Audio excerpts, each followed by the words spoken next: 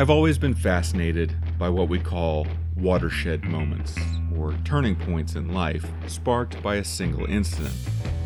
The smaller the incident, the more it fascinates me. We've all had moments like this in our life. Some we know of, some we don't, but they change the course of history forever. Such was the case for Ronald Wayne Van Zant when he stepped into the batter's box one summer day back in 1964. That summer, Ronald was 16 and playing for an American Legion team, but he dreamed of making it to the big leagues someday. The pitcher leaned in, took his sign, stretched, and hurled the ball towards home plate. Ronnie was there waiting for it and hit it good, a line drive which smashed right into opposing team member Bob Burns' head. Hitting someone in the head with a baseball isn't funny, but Ronnie was 16, so in the moment, he thought it was. He told Burns' friend Gary Rosington as much. Somehow, this led to the three of them back at Burns' house, talking not about baseball, but about music.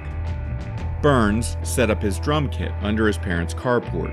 Rosington grabbed a guitar and Ronnie a microphone, and the three started jamming, playing some popular songs by the Rolling Stones in the hot Jacksonville afternoon.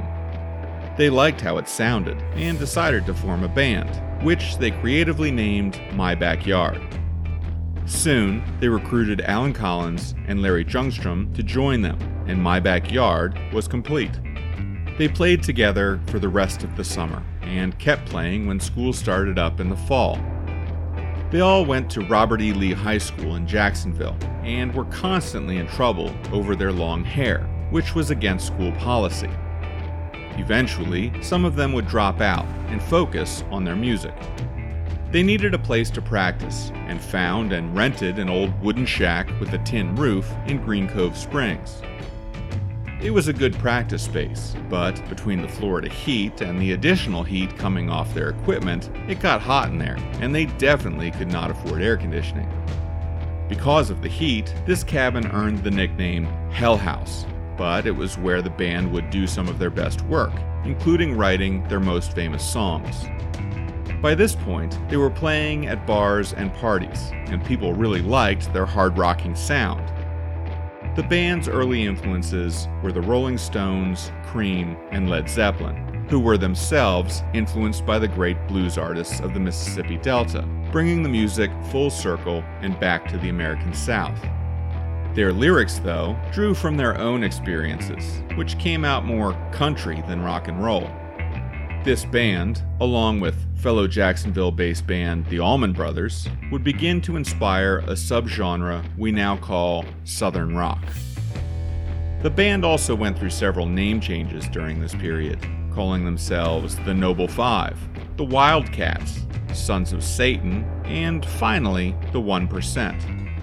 It was around this time that Larry Jungstrom left the band and was replaced by Leon Wilkeson, the first of many personnel changes the band would weather.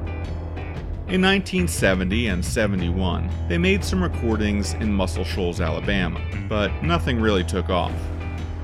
In 1972, producer Al Cooper saw them play at the Atlanta club Finocchio's and signed them to his Sounds of the South label under MCA. Around that time, the band added Ed King, formerly of Strawberry Alarm Clock, as a third guitarist, and Billy Powell on piano, creating a 7-man band. Somewhere in there, the band made one more name change and chose a mocking reference to an old PE teacher at Robert E. Lee High School who had always given them grief about their long hair. His name was Leonard Skinner, and the band would forever after be known as Lynyrd Skynyrd. In 1973, Lynyrd Skynyrd released a debut self-titled album.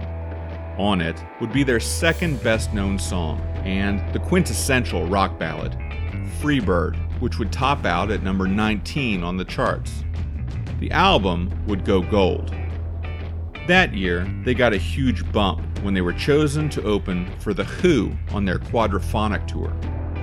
The following year, their follow-up album, Second Helping, would go to number 12 on the charts, and the hit single Sweet Home Alabama would go all the way to number 8.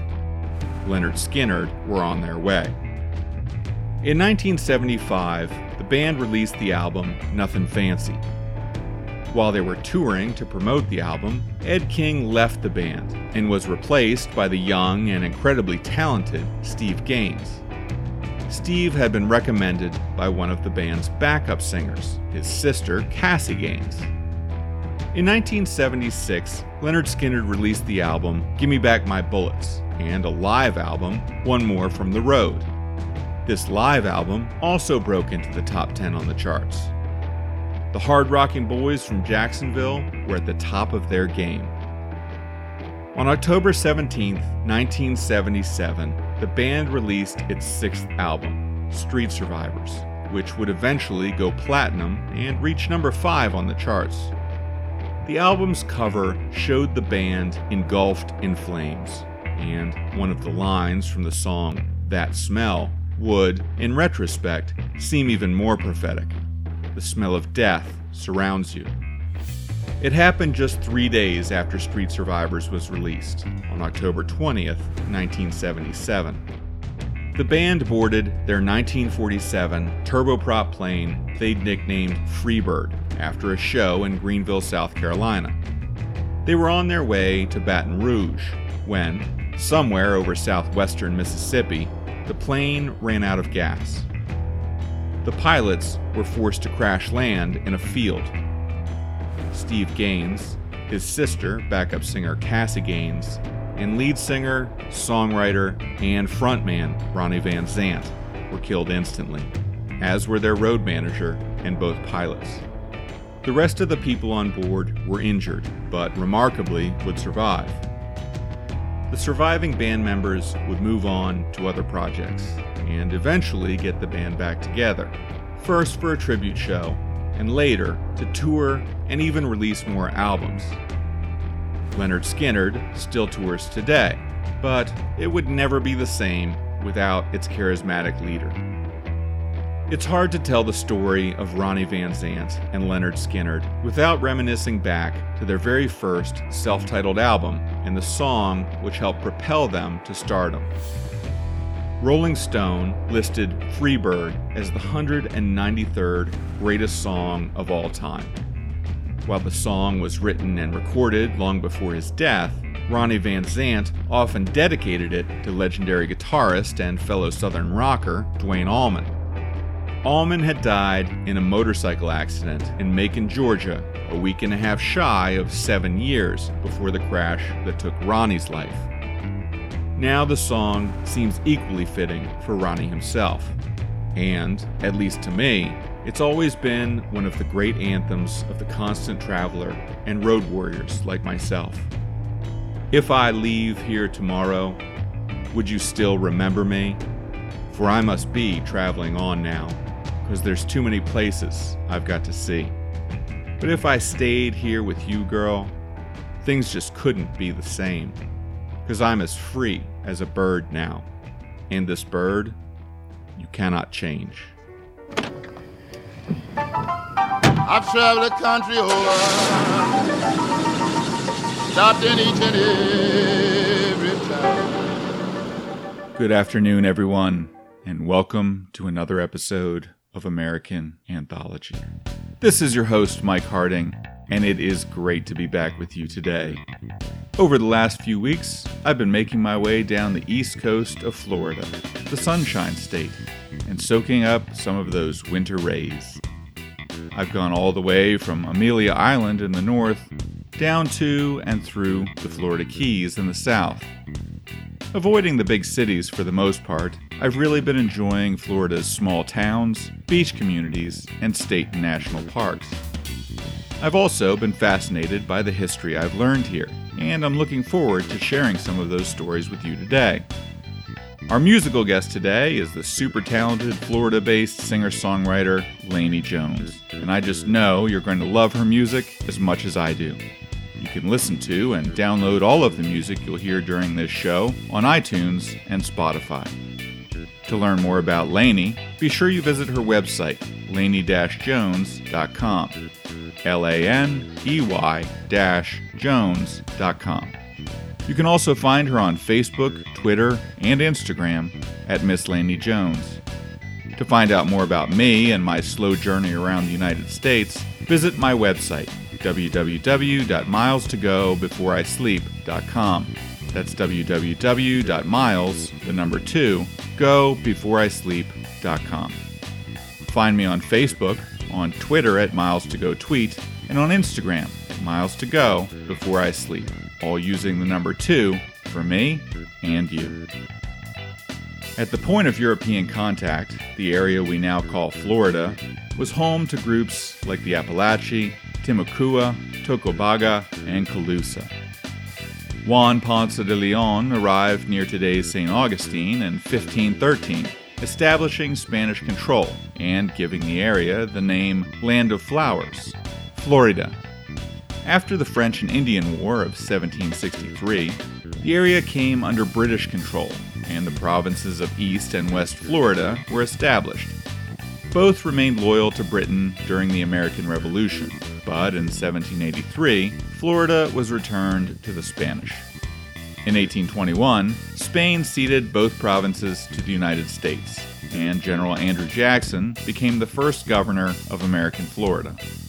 On March 3, 1845, Florida became the 27th state, but 16 years later would secede and join the Confederacy. In 1900, Florida's population was only about 500,000, but all of that was about to change. As travel became easier, Florida became a center for both tourism and people relocating from further north. Today, Florida's population is over 21 million, making it our third most populous state. Let's get right to today's stories then. Grab a comfortable seat and perhaps a glass of orange juice. Sit back and let me take you to the music clubs, swamps, and beaches of East Florida. There's a dream that waits like a tiger, an ember that grows to a fire.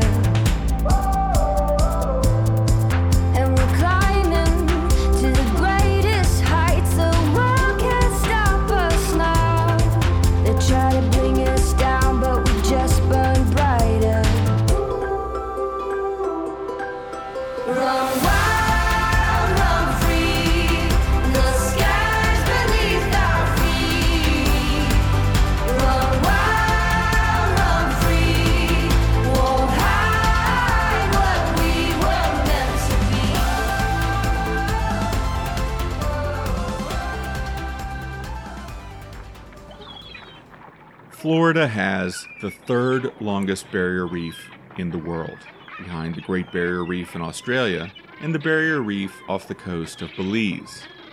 When Juan Ponce de Leon was exploring the coast of Florida in 1513, he needed to find the end of this reef so he could get his ships through to the Gulf of Mexico. When they did find it, over 150 miles from the mainland, he wanted to mark it on their map. Due to the abundance of sea turtles in the area, an important source of food for them because they could be kept alive on board their boats for several weeks, he called this small group of islands at the end of the reef Tortugas, the Spanish word for turtle. When British ships came through many years later, they added a notation that there was no fresh water there, and the islands became known as the Dry Tortugas. When the United States purchased Florida from Spain in 1821, they thought the Dry Tortugas would make an excellent place to build a fort to suppress piracy in the Gulf, but the land was deemed unsuitable. A 65-foot-tall lighthouse was built on Garden Key instead to guide boats to the safe channel. In 1829, the Navy revisited the site and the idea of a fort, and planning for what would become Fort Jefferson was begun. Building a fort in such a remote location was no small task, as everything needed to be shipped in. Construction finally began in 1846, using both slave and free labor. It was a massive undertaking, as the fort was to cover 47 acres of land and support a population of 1,500 people. The completed fort would require 16 million bricks. At the outbreak of the Civil War in 1861, only 62 men were stationed at Fort Jefferson, under the command of Lewis Golden Arnold. After Florida's secession from the Union, a Confederate boat approached the fort, and a messenger was sent to ask Arnold to surrender the fort. Arnold refused, saying that all of his cannons were currently aimed at the Confederate boat, and if they didn't leave in 10 minutes, he would give the order to fire. The messenger left. The boat left and did not return. The bluff worked. There were, at that time, no cannons, not one at Fort Jefferson. That fact was remedied as quickly as possible, but the fort never left Union hands during the war. It was an essential part of the plan to block Southern shipping lanes and prevent trade. In September of 1861, the first prisoners arrived in the Dry Tortugas. These prisoners were often convicted of treason and had chosen the option of hard labor at Fort Jefferson over the death penalty. By war's end, the fort was home to 583 soldiers and 882 prisoners. Life was not easy there, especially during the hot Florida summers. Food was scarce, water was always an issue, and the isolation must have been intense. On July 24, 1865, the fort's most famous resident arrived in Dr. Samuel Mudd. Dr. Mudd, I'm sure you know, was convicted as a conspirator in the assassination of Abraham Lincoln at Ford's Theater in my hometown of Washington, D.C. Mudd had helped treat John Wilkes Booth's broken leg in the midst of his escape. Dr. Mudd was sentenced to life in prison, narrowly escaping the death penalty. When Mudd arrived at Fort Jefferson, he was assigned to work in the prison hospital. After a failed escape attempt, he was reassigned to the carpentry shop. In the fall of 1867, Fort Jefferson experienced an outbreak of yellow fever. The disease killed almost 40 people, including the fort's doctor and 4 nurses. Dr. Mudd stepped in to fill the role and treat the sick.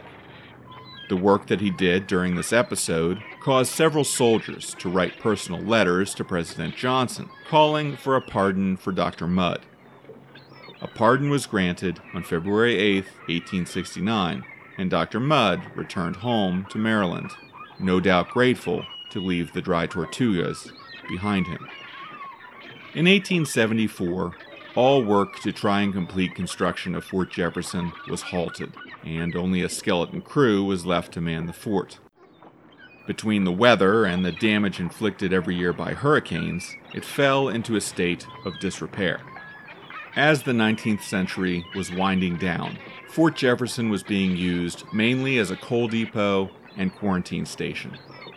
In January of 1898, the USS Maine was deployed to Cuba to protect American interests there during the Cuban War for Independence from Spain. It stopped in the Dry Tortugas to take on coal, before continuing on to Havana. On February 15, 1898, the Maine exploded, killing 258 of the crew, and sank in Havana Harbor. The sinking of the Maine would propel the United States into the fight now remembered as the Spanish-American War. During this short war, the U.S. naval fleet staged at Fort Jefferson. In 1902, the U.S. Navy took control of the fort and built coal rigs and water distilling plants there. Both were destroyed by hurricanes in 1906, and the fort was abandoned. In 1908, President Theodore Roosevelt declared the islands a national bird sanctuary as part of an attempt to protect the birds of South Florida, a story you'll hear more about later in this episode.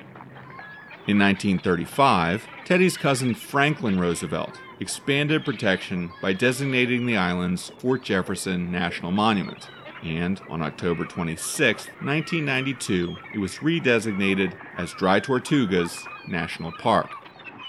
Today, the park is considered one of the most remote and hard-to-get-to national parks in the contiguous United States, and therefore one of the least visited.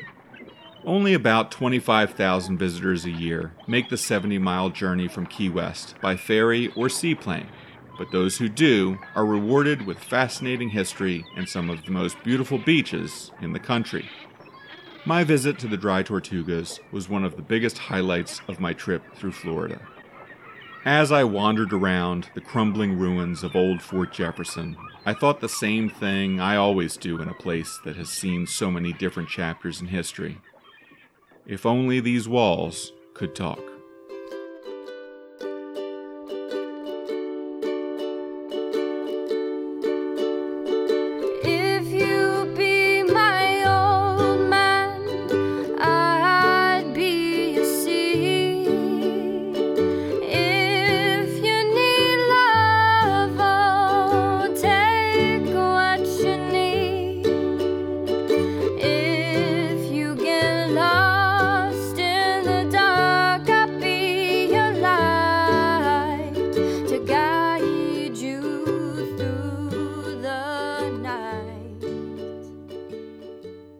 In the early 1900s, an ounce of snowy egret feathers, harvested when the bird was displaying its breeding season plumage, was worth twice as much as an ounce of gold. Yes, you heard that correctly. An ounce of feathers was once worth twice as much as an ounce of gold. This fact pitted market hunters intent on capitalizing on these premium prices against environmentalists determined to protect these birds from extinction, in an episode we remember as the Plumage Wars. Feathers have been used to decorate clothing and hats for thousands of years, but never more so than during the Gilded Age. The Industrial Revolution allowed for mass production of goods. It also produced printing presses, which began to churn out women's fashion magazines by the thousands. Hats adorned with exotic feathers became a craze, and the market shifted to meet the new demand. By the turn of the century in 1900, over 83,000 Americans were employed in the hat-making industry. When mail-order catalogs, like Sears and Roebuck, got in on the action, the demand for feathers skyrocketed. It has been estimated that during this time, as many as 5 million birds were being killed each year in the United States alone. When these birds were shot, their feathers were plucked on the spot, and their carcasses were left to rot. As bird populations dwindled, prices climbed even higher, and market hunters set their sights on South Florida. At that time, South Florida, and especially the Everglades, was pretty remote and undisturbed. Those hunters that were willing to make the journey were rewarded with still healthy populations of birds, especially the valuable herons and egrets. New York Zoological Society director William Hornaday once estimated that the hat-making industry in London alone had consumed the feathers of 130,000 egrets in a single 9-month period during this time. In 1896, Boston socialite and avid birdwatcher Harriet Lawrence Hemingway read an article on the plume trade and was appalled at what she learned. She enlisted the help of her cousin Mina Hall to try and do something about it. They began hosting tea parties for Boston's social elite and encouraging the women to boycott wearing feathers. Through their efforts, they enlisted 900 women to join their movement and founded the first Audubon Society of Massachusetts. The society began to lobby against the decorative use of feathers, and in 1900, the Lacey Act was passed, which prohibited the transport of protected birds across state lines. By 1900, Florida had established its own Audubon Society, which helped get a law passed outlawing killing birds for their plumage. The state hired Guy Bradley as a game warden to enforce their laws, and he was good at what he did. His efforts led to a major drop in the supply of feathers coming out of South Florida, but this led to a subsequent rise in demand and value of these feathers. On July 8, 1905, Guy Bradley came across a hunting party known as the Smith Gang, who were out illegally hunting cormorants. He moved to stop them and was shot and killed. Guy Bradley has often been referred to as America's first martyr to environmentalism. Meanwhile, With the assassination of President McKinley, Teddy Roosevelt had become President of the United States. Among his many priorities was protecting the environment for future generations. His attention was drawn a little further north, to Pelican Island, which contained the last breeding colony of brown pelicans in East Florida, by Frank Chapman, curator of ornithology at the American Museum of Natural History. The colony was being threatened by plume hunters. In a meeting with Chapman and chairman of the American Ornithologist Union William Dutcher in 1903, Roosevelt asked if there was any law preventing him from declaring Pelican Island a federal bird reservation. When they told him there was no such law, he said, quote, "Very well then, I so declare it." Thus, Pelican Island, off the east coast of Florida, became America's first national wildlife refuge. The National Wildlife Refuge System today has 562 units and protects 150 million acres in the United States. Between the efforts of the growing Audubon Society, a sympathetic president, and nationwide public outcry over the murder of Guy Bradley, protection of these birds started to take hold. Finally, in 1913, Congress passed the Weeks-McLean Law, better known as the Migratory Bird Act, which would forever outlaw the market hunting of birds for their feathers. A subsequent piece of legislation, the Migratory Bird Treaty Act of 1918, went all the way to the Supreme Court, where it was upheld. Justice Oliver Wendell Holmes wrote for the majority opinion that protecting birds was in the national interest. Without legislation, he wrote, he could foresee a day when no birds would survive for any power, state or federal, to regulate. Traveling around Florida, you can't help but see the plentiful and diverse bird population that lives here. These birds are magnificent to watch as they wade, fly, and dive right in front of you. It is thankfully hard to imagine a time when these majestic birds were on the brink of extinction on the altar of fashion, and when their beautiful feathers were more valuable than gold. Birds of a feather gonna flock together, and I guess it ain't gonna get much better than my gambling man from Tennessee, with his mama's ass and his daddy's ways, and the devil way down in his soul, his soul, his soul.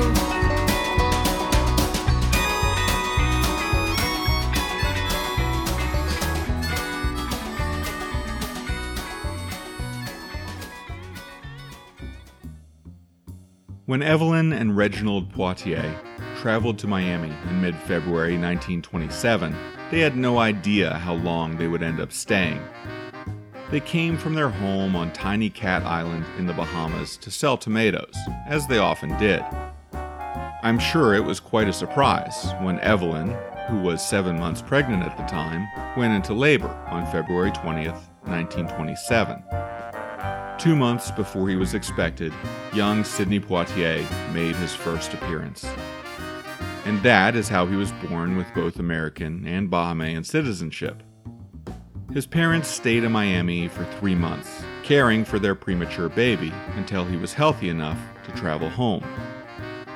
Sidney Poitier spent the next 10 years of his life on Tiny Cat Island, population about 1,000. He grew up with no electricity, no indoor plumbing, no refrigeration, and no automobiles. His favorite pastime was hunting birds with a slingshot his parents gave him. Also notably absent on Cat Island were white people, of which there may have been 2 when Sidney was growing up. Because of this, he grew up with the belief that he was as good as anyone else, and had no idea that segregation existed in the world. He never encountered segregation until he was sent to live with his older brother in Miami when he was 15. At 16, he moved to New York, where he found work as a dishwasher. At that time, the United States was deeply involved in World War II, and Sidney wanted to go and fight. He lied about his age and enlisted in the Army. Much to his dismay, he was not sent overseas, but rather to work in a mental hospital in New York State. Deciding he had made a mistake, he tried faking his own insanity to get a discharge. When the doctors prescribed shock treatment for him, he admitted he had been faking it, and also admitted his real age, and was promptly discharged. Returning to New York City, Sidney decided he wanted to give acting a try. He auditioned at the American Negro Theater in Harlem, but his thick Bahamian accent earned him a prompt rejection. For the next 6 months, Poitier spent several hours a day listening to the news and mimicking the accents of the anchors.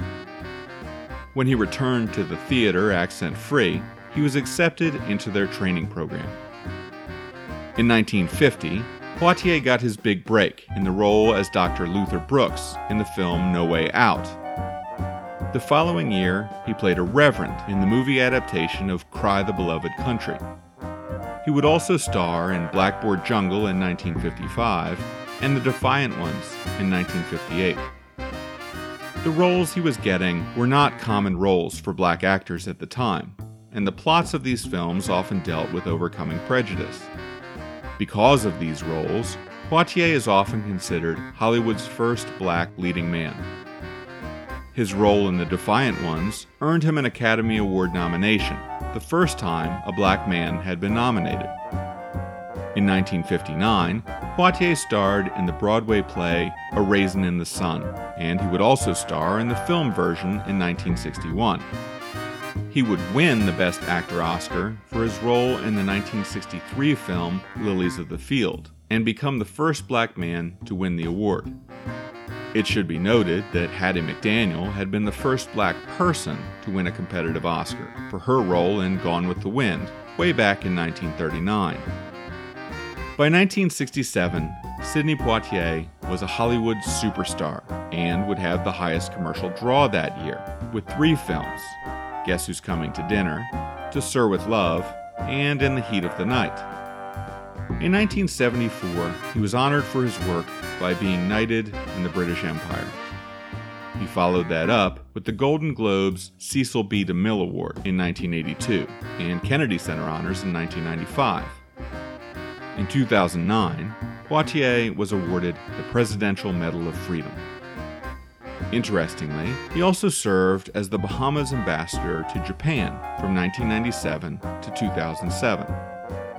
Sidney Poitier's work was groundbreaking and ahead of its time. He refused roles he found stereotypical or damaging to his race, and paved the way for everyone who followed him.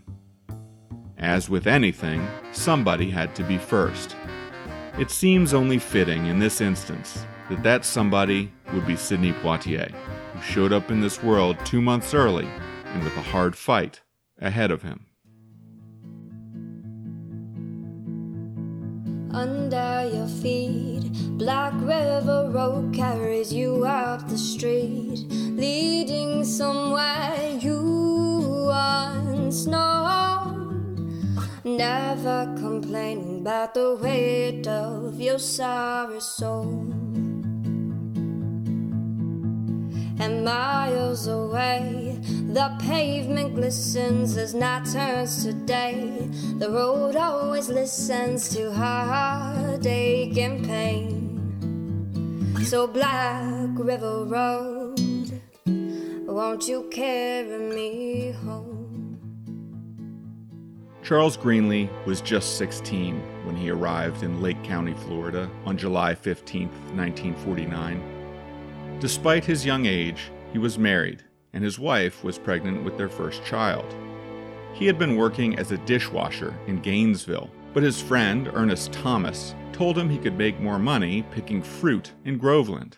So he hitchhiked into town to look for work. The night he arrived, his friend, Ernest, asked him to hold on to a gun for him, which he did.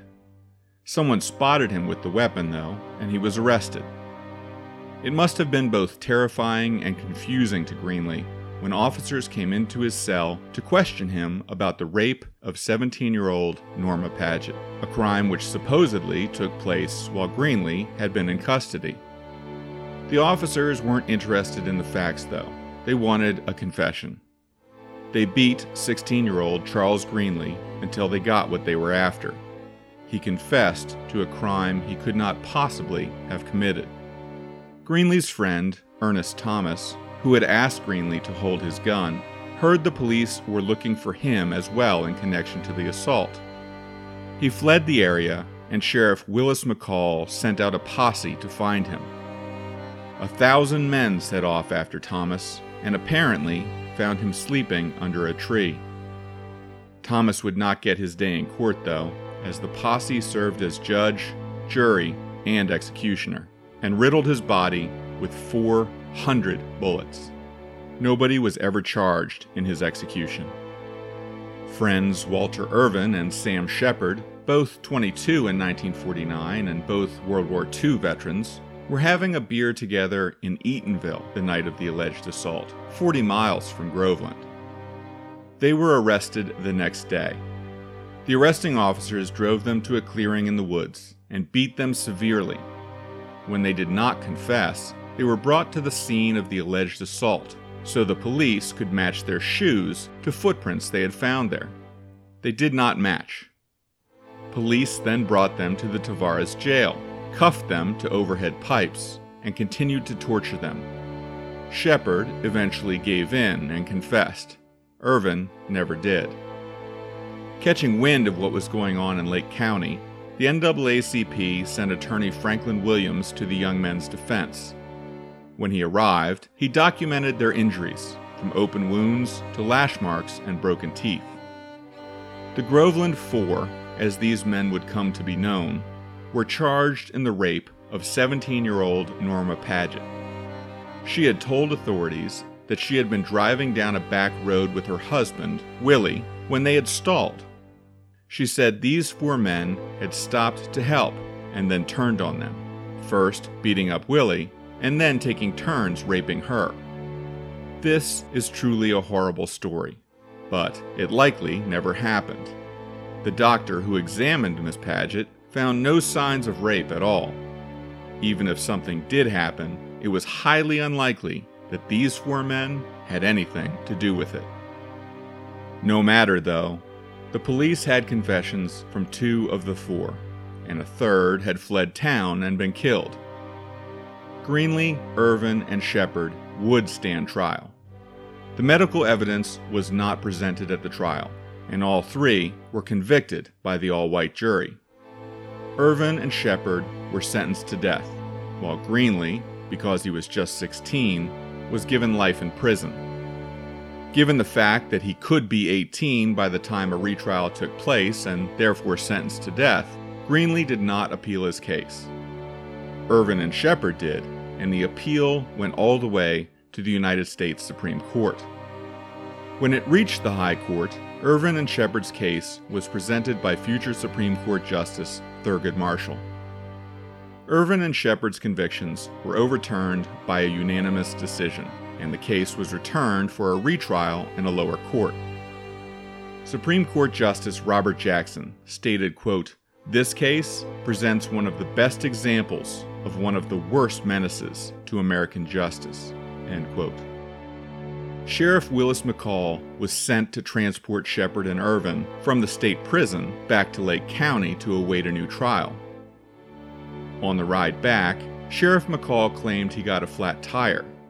When he got out to inspect the tire, he said Shepard asked to relieve himself. When the men got out of the car, cuffed together, the sheriff claimed they attacked him. He drew his pistol and shot them both. Shepard died instantly. Irvin did not, but knew it would be best for him to pretend he had been. When Deputy James Yates saw he was still breathing, he shot Irvin again. Again, he somehow survived. He later told the FBI that both shots were totally unprovoked. Sheriff McCall did face an inquiry for the shootings, but it took a jury less than 30 minutes to determine the shootings justifiable, stating McCall had been acting in self-defense. Thurgood Marshall would seek and receive a change of venue for Irvin's trial. Despite the FBI testifying that evidence had been manufactured in the case, Irvin was once again convicted, again by an all-white jury, and again sentenced to death. His sentence was commuted to life in prison by Governor Leroy Collins, who determined there was no way he was guilty beyond a reasonable doubt. Walter Irvin served almost 20 years of his life sentence and was paroled in 1968. He died of a heart attack the following year. Charles Greenlee was released in 1962. He moved to Tennessee and raised a family and died in 2012 at the age of 78. The same year Greenlee died, investigative journalist Gilbert King published the book Devil in Groveland, which introduced a great deal of previously undisclosed information on the case of the Groveland Four and reopened the conversation. On April 18, 2017, the Florida House of Representatives offered a formal apology to the families of the Groveland Four. And finally, at the beginning of this year, on January 11, 2019, the Groveland Four were pardoned on the basis of the medical evidence which had never been admitted in their trials. It was determined that the men had never had a chance of a fair trial in Lake County in 1949. Stories like this one have come to my attention everywhere I have traveled thus far. While it is refreshing to see a state own up to an injustice like this now and again, it doesn't actually help the four young men involved, two of whom were married, two of whom were war veterans. Two of these men wouldn't live to see their 30th birthday, shot down in cold blood. A good part of the evidence I've told you about today was available to the police and the courts at the time, but was ignored. And that is both sad and infuriating. To the best of our understanding, the only thing Ernest Thomas, Charles Greenlee, Walter Irvin, and Sam Shepard did wrong back in 1949 was being black and being in the wrong place at the wrong time.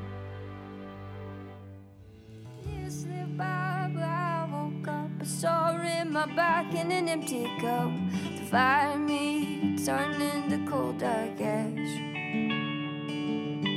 Some say I'm a lonesome soul, but I don't believe everything I'm told. There's still a lot of world I've yet to see. Well, it's late on 60's eye. I could wander all my life. I'm not alone. I've got a home, and it's out and open road. Yes, it's out and open road. That's it for the show this week. Thanks for coming along for the ride. If you enjoyed it, take a minute to rate and review the podcast, and be sure you tell your friends about it. To find out more about me, to see photos from the places I've been, or just to get in touch, head over to my website, www.milesToGoBeforeISleep.com.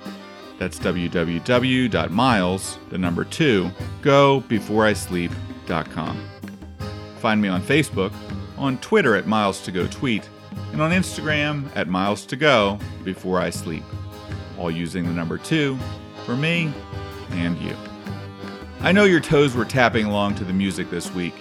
Many thanks for that go to Florida-based singer-songwriter Lainey Jones for being our musical guest this week. To find out more about Lainey, please visit her website, lainey-jones.com. LANEY-jones.com. You can find her on social media at Miss Lainey Jones, and you can listen to and download all of her music on iTunes and Spotify. Thanks as always for background music and sound effects. Go to Kevin MacLeod over at incomptechmusic.com and to the great folks at freesfx.com. Our theme music comes from the legendary Memphis Slim. As for me, I've made my turn. You can't get any further south in the continental United States than Dry Tortugas National Park, so I guess I'm headed north from here. Next time, I'll be bringing you stories from my trip up the west coast of the Sunshine State. So be sure you tune in just a couple of weeks for that. Until then, I hope you are getting out and doing some traveling of your own. I am your host, Mike Harding, and this is American Anthology. Keep your eyes on the road, your hands on the wheel, and your headlights pointed towards your next adventure. I've traveled the country over, stopped in each and every